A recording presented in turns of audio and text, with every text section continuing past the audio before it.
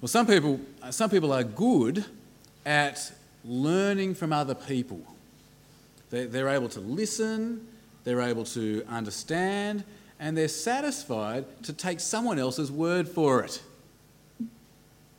But some people, they need to find out things for themselves. I see this especially with children. Now, you can tell some kids 1,000 times that the oven is hot, but it's not till they put their hand on it that they believe you.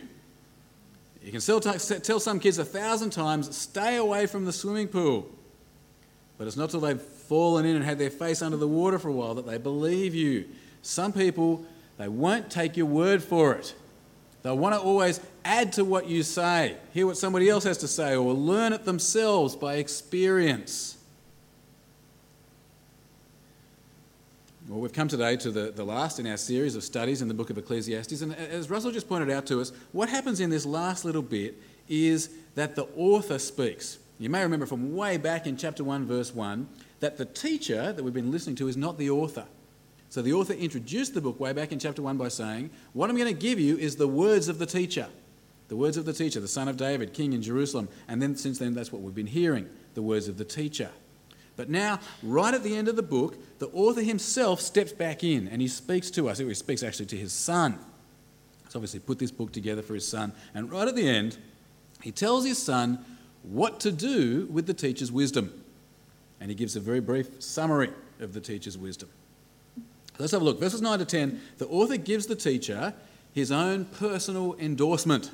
He says, what the teacher has written here that I've given you, son, it is good and it is true. Ecclesiastes chapter 12 and verse 9. Have a look with me. Chapter 12 and verse 9. Not only was the teacher wise, but he also imparted knowledge to the people. He pondered and searched out and set in order many proverbs. The teacher searched to find just the right words, and what he wrote was upright and true. So the author says that what the teacher has said is true. Do you get it? Do you see how it works? And then the author, he tells his son what to do with the teacher's wisdom. He says, what the teacher has said may be a little bit hard to swallow. It may be pricks a bit, like a goad that you prick an animal to make it stay in line, like a nail. It may prick a bit, but what the teacher says is true. So the author says to his son, don't try to add to it. And what he's saying there is, you don't now need to go out and reinvent the wheel. What the teacher says is true, you don't need to go out and find 100 other teachers. Or you don't need to go out and write your own books. You don't need to go out and learn for yourself what the teacher has taught. You don't need to learn the teacher's lessons from experience. You don't need to add to what the teacher has said. That what the teacher says may be hard, but it is true. So don't add to it. Verse 11. The words of the wise are like goads. Their collected sayings like firmly embedded nails given by one shepherd. That's God. Be warned, my son, of anything in addition to them. Of making many books there is no end, and much study wearies the body. And then the author finishes with his own very brief summary of the teacher's wisdom. He says we need to fear and obey God because very soon we'll be standing before him as our judge. Verse 13. Now, all has been heard. Here's the conclusion of the matter. Fear God and keep his commandments. For this is the whole duty of man. For God will bring every deed into judgment, including every hidden thing, whether it is good or evil. So there's the author's conclusion. That's his commentary on the teacher's wisdom. That's his recommendation of what to do with this book that he's written for us. He says the teacher's wisdom is true. So don't try to add to it. Instead, learn from it and fear God. Well, friends, having got to the end of Ecclesiastes, how do you feel about the teacher's wisdom? I think there have been some mixed responses as I've talked to people in the congregation, but I've got to say, I agree with the author, as much as my weight adds anything to it, but I agree with the author. I think that what the teacher says is true. And I think we would be very wise to listen. And so what I want to try to do in the rest of this talk is to try to summarise the teacher's wisdom, to boil it down, to try to pull it together so that we can think about how to apply it to our lives. It seems to me that this book of Ecclesiastes, it contains 3 discoveries, 1 belief and 2 applications. 3 discoveries, 1 belief and 2 applications. Let's start with the 3 discoveries. It's all there on your outline. You'll see it as it comes out. Start with the 3 discoveries. The teacher's first discovery is this: life is short. Life is short. Life is, to use the teacher's word, and everybody knows it by now, hevel. Hevel. Now, the NIV translates hevel as meaningless. I don't want to undermine your confidence in the NIV, but that is a rubbish translation. As we've been through the book, okay, we've seen it just does not get what the teacher is trying to say. It's not helpful, it's not accurate. The word means literally a breath. A breath. It's used figuratively to mean fleeting, insubstantial. Life is fleeting. Life is like a breath. It's here 1 second, it's gone the next. You can't hold on to it. It's not that life has no meaning. That's not the problem. It's that just not enough of it. Life is short. Okay, that's the problem. You can see the teacher's discovery way back in chapter 1 and verse 2. I've put it there on your outline. There are now a whole heap of verses on your outline, so pop it out there and you can see life is short. Hevel, hevel, says the teacher. Utterly hevel, everything is hevel. So true, isn't it? It is so true. It's still true for us as Christians. This life is short. I see it even as a 40-year-old. I think I'm yold, but with the emphasis on the old part already. It's only a second ago that I thought how old my dad was at 40. It's only a second ago that my grandparents were my parents' age.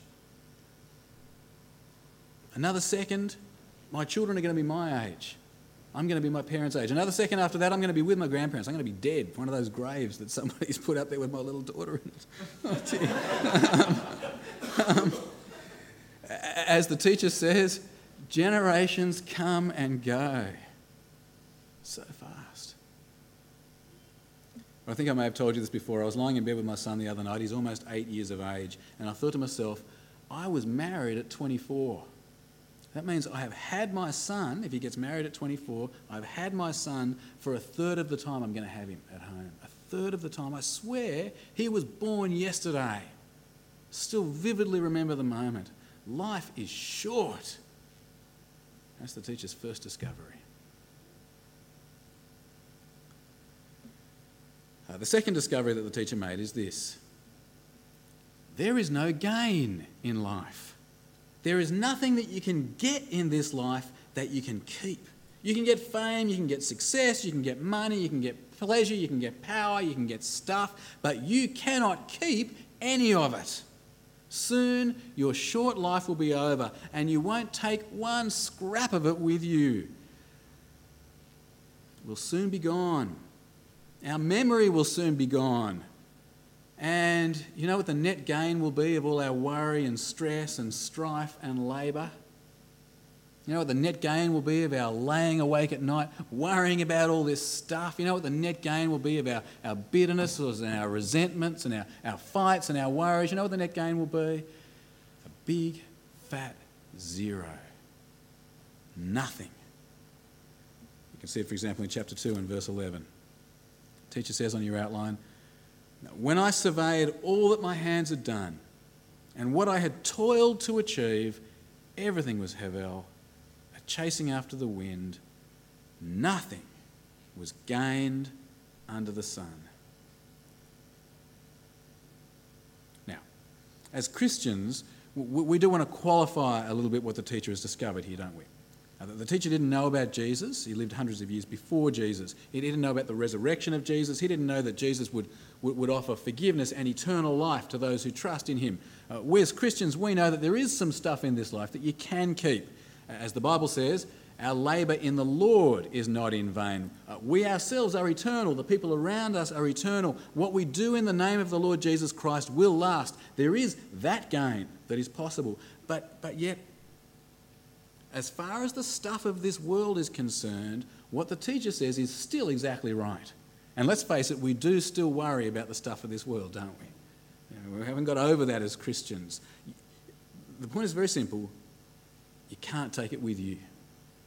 Can't take it with you. All the stuff we labour for, all the stuff we stress about, all those things we long to possess, our career, our houses, our possessions, our money, just a breath, and it'll be gone to some ungrateful heir. In terms of the stuff of this world, what the teacher says is right. There is no lasting gain. So life is short. There's nothing to be gained in life. The teacher's third discovery is this. You can't know and you can't control the future. You can't know or control the future. As the teacher says, there's a time for everything. Time to be born, a time to die, a time to plant, a time to uproot, a time to mourn, a time to dance. The thing is, we don't know what that time is. And we can't control it. When the time comes to plant, you've got to plant. You can't say, I'm going to reap now. You just got to do what the time demands. God has put this sense in us of the big picture, this sense of eternity in our hearts, and yet we don't know what's going to happen tomorrow. Chapter 10, verse 14 is an example on your outline there. No one knows what is coming. Who can tell him what will happen after him? Again, it's still true, isn't it? It is still true. What the teacher says is right. You can gaze into as many crystal balls as you like. You can read tea leaves, you can read tarot cards, you can read telepathic messages, but you have no true way of knowing what the future holds. You can have a lovely day tomorrow. I hope you do. You could get hit by a bus tomorrow. I hope you don't. The thing is, you don't know. And there's very little you can do about it, except maybe don't go on the road or cross at the lights or something. All right? So those are the teacher's three big discoveries. Life is short, there's nothing you can gain, and you can't know or control the future. They're all very true, aren't they? The thing is, the teacher also has one belief. One belief. He believes that a day is coming when God will judge people. A day is coming when God will judge people. On your outline there from chapter 3, verse 17. God will bring to judgment both the righteous and the wicked, for there will be a time for every activity, a time for every deed. That's what the teacher believes. That's his belief. Now, why I say it's a belief and not a discovery is this. It's because this is not something that the teacher has any evidence for. He can't show you the evidence to back up his belief. He can show you very easily the evidence that life is short and that there's no gain and that you can't control the future or know it, but he can't show you the evidence for this belief. And so in some ways it's not certain. If you're just going to believe what you can see, it's not certain. As the teacher says in chapter 3, verse 21 on your outline there, who knows if the spirit of man rises upward and if the spirit of the animal goes down into the earth? Something which you can't know. Or similarly in chapter 8, he says, the teacher says, look, I know in myself that it'll be better for the people who fear God, but I have to admit the evidence is not with me. On your outline again, from chapter 8, verse 12. Although a wicked man commits 100 crimes and still lives a long time, I know that it will go better with God-fearing men who are reverent before God. Yet because the wicked do not fear God, it will not go well with them, and their days will not lengthen like a shadow. And yet, there is something else, Hevel, that occurs on earth. Righteous men who get what the wicked deserve, and wicked men who get what the righteous deserve. Okay, can you see the teacher's belief? Contrary to what you may see, he believes that the day will come when people will face the judgment of God. Now, for us Christians, the teacher's belief is thoroughly vindicated, isn't it? This is not just an article of faith anymore. What the teacher believed, we can know. Now, we can know it because God has set the day, because God has proved it by raising Jesus from the dead, as the Apostle Paul said on your outline there. God has set a day when he will judge the world with justice by the man he has appointed. He's given proof of this to all men by raising him from the dead. The day will come when you and I will stand before God. The day will come when you and I will have to give account for how we lived the life that God gave us. That's not an article of faith anymore. God has set the day. God has given the proof. The living Lord Jesus and all who have seen him testify that that day is ahead of us. Okay, so let's pull together what we've got so far. 3 discoveries. Life is short. There's no gain in this life. We can't know or control our future in this life. 1 belief. We will all face the judgment of God. Now put all that together, and the teacher has basically 2 applications. 2 big applications. The first application is this. Enjoy real life now. Enjoy real life now. There are lots of places where the teacher says this. Let me just give you one example. I think perhaps the most complete one. Chapter 9, verse 7. On your outline there, go. Eat your food with gladness. Drink your wine with a joyful heart, for it's now that God favours what you do. Always be clothed in white. Always anoint your head with oil. Enjoy life with your wife, whom you love, all the days of this hevel life that God has given you under the sun, all your hevel days. For this is your lot in life and in your toilsome labour under the sun. Whatever your hand finds to do, do it with all your might. For in the grave where you are going, my little daughter, there is neither working, nor planning, nor knowledge, nor wisdom. Enjoy real life now. For the teacher, that's got all kinds of implications, and it's implications that really has filled up the book. First, it means you don't let life get you down. You enjoy real life now. Life is short. Life is full of injustice. People will park you in. Life doesn't bring any lasting gain. You can't take any of it with you. Life has decisions to be made all the time. It is very easy to spend this life miserable. It's very easy to spend this life resentful over everything that everybody else is doing wrong and how you're having the worst life. It is so easy to stress about decisions and commiserate about life and be resentful and bitter. And the fact is, it achieves nothing. All our stress, all our resentment, all our bitterness, they do us no good whatsoever. All they do is they waste the short life that we have. Friends, real life is the way it is. There's no point arguing about it. There's no point wallowing in misery. Enjoy the real life that you have now. Second, this means that you don't spend your life pursuing fantasies. You enjoy real life now.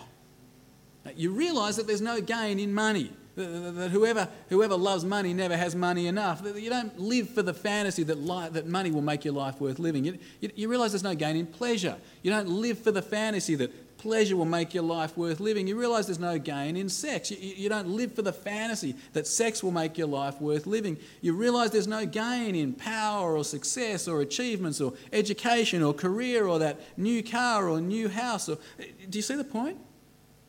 The teacher says we should enjoy our real life now, not pursue fantasies. Fantasies are fantasies. They can only disappoint us. You're better off enjoying the actual person that you have sex with, your husband or wife, not the internet pornography people, okay? Don't pursue fantasies. Enjoy the real person. You're better off enjoying your actual money, not the money that you wish you had. You're better off enjoying your actual job, not the job that you wish you had. You're better off enjoying your actual achievements, not the achievements that you wish you had. You're better off enjoying real life, not the fantasy life that you pretend. Enjoy real life now. All right? You don't let it get you down. Don't go for fantasies. Enjoy real life now. Third, it means that you don't live for the future. You enjoy real life now. I'm going to shut that door because nobody's concentrating.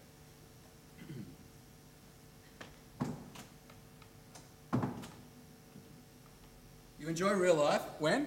Now, okay?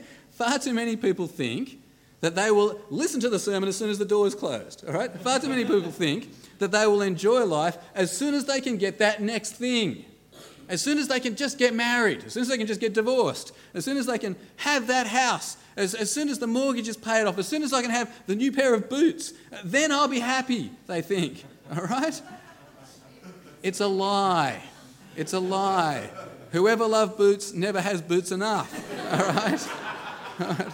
Whatever that thing is, it will disappoint you. And also, the problem is, you don't know what the future holds. You don't know if you'll ever get it. You can strain and strive and stress, and it may never be yours.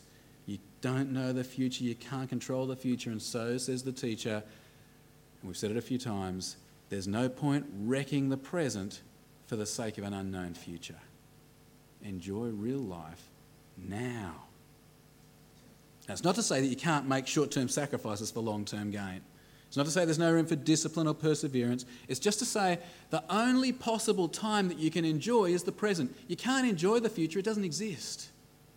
So yes, make your sacrifices, pursue your goals, but do try to enjoy the process as well as the goal. Enjoy real life now. I think it's great advice. As I've said a few times, this has changed my life. This series on Ecclesiastes, I think it has been utterly liberating. For me, it has anyway. I'm such a stress bag. This is great wisdom. Ever since I was a kid, longing for my Christmas presents at Christmas that never quite were what I wanted, I've always been that sort of person who is always never looking at what I've got but what I want. Is always never quite satisfied with what is there but wanting more. I'm the sort of person who, you can ask Carmelina about this, lies awake at night stressing and worrying about stuff. This is great wisdom. Great wisdom for me. I have to say, to quote chapter 8 and verse 1, this wisdom has brightened my face. It's like it's taken a load off my shoulders. Enjoy real life now.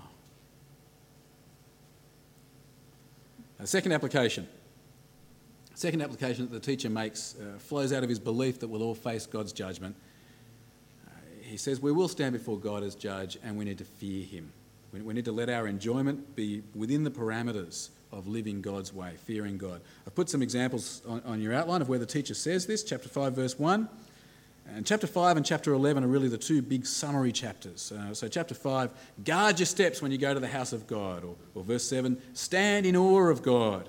Chapter 11, know that for all these things God will bring you to judgment. Chapter 12, remember your Creator in the days of your youth. That day is coming, friends. That day is coming. For us as Christians, we know all the more that day is coming. We will stand before God and explain to him how we lived the life that he gave us, how we spent the money that he gave us, how we related to the people that he put in our paths. We need to fear God.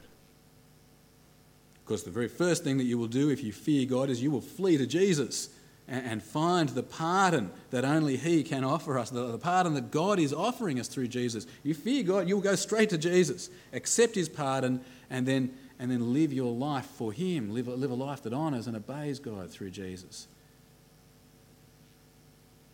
So there's the teacher's wisdom. Try to boil it down for you. 3 discoveries. Life is short. There is no gain. You can't know or control the future. 1 belief. We'll stand before God as judge. Therefore, 2 applications. Enjoy real life now and fear God. Friends, if I can add my very, very slight weight to what the author says in chapter 12, what the teacher says is true. And there is no point trying to add to it. There's no point finding out by experience what the teacher has already found out. One of my favourite poets is William Blake.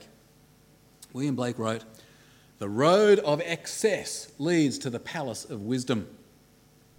The road of excess leads to the palace of wisdom. He said, really, you've got to experience life in its fullness for yourself to really learn. I think what the author says here is right, that the teacher's already done that. The teacher's already walked the road of excess and come to the palace of wisdom, and he can take you straight there. Life is too short to have to learn everything by experience. You don't want to learn by experience what the teacher says about enjoying real life now. You can waste your life chasing fantasies. You can waste your life indulging in hedonism. You can waste your life in bitterness and stress. You can waste your life by living for the future. It won't do you any good. You'll only learn for yourself the wisdom that the teacher has already taught us. But meanwhile, you will have wasted this precious short life that God has given you. Don't want to learn that for yourself. You don't want to add to the teacher's wisdom. And certainly, you don't want to find out by bitter experience that God is going to judge us. What the teacher says is right. We need to fear God, flee to Jesus. Friends, I hope you've been encouraged and wisened up by this book, because life is short. You can't gain anything from it. You can't control the future. We will stand before God as judge. Have you been encouraged to enjoy this short life as it is now? And I hope you will fear God and flee to the Lord Jesus. Let's pray.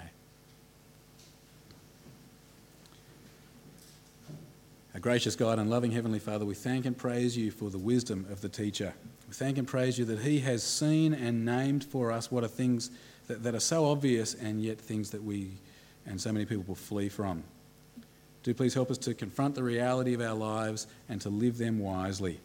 We thank you so much for the gift of life that you have given us.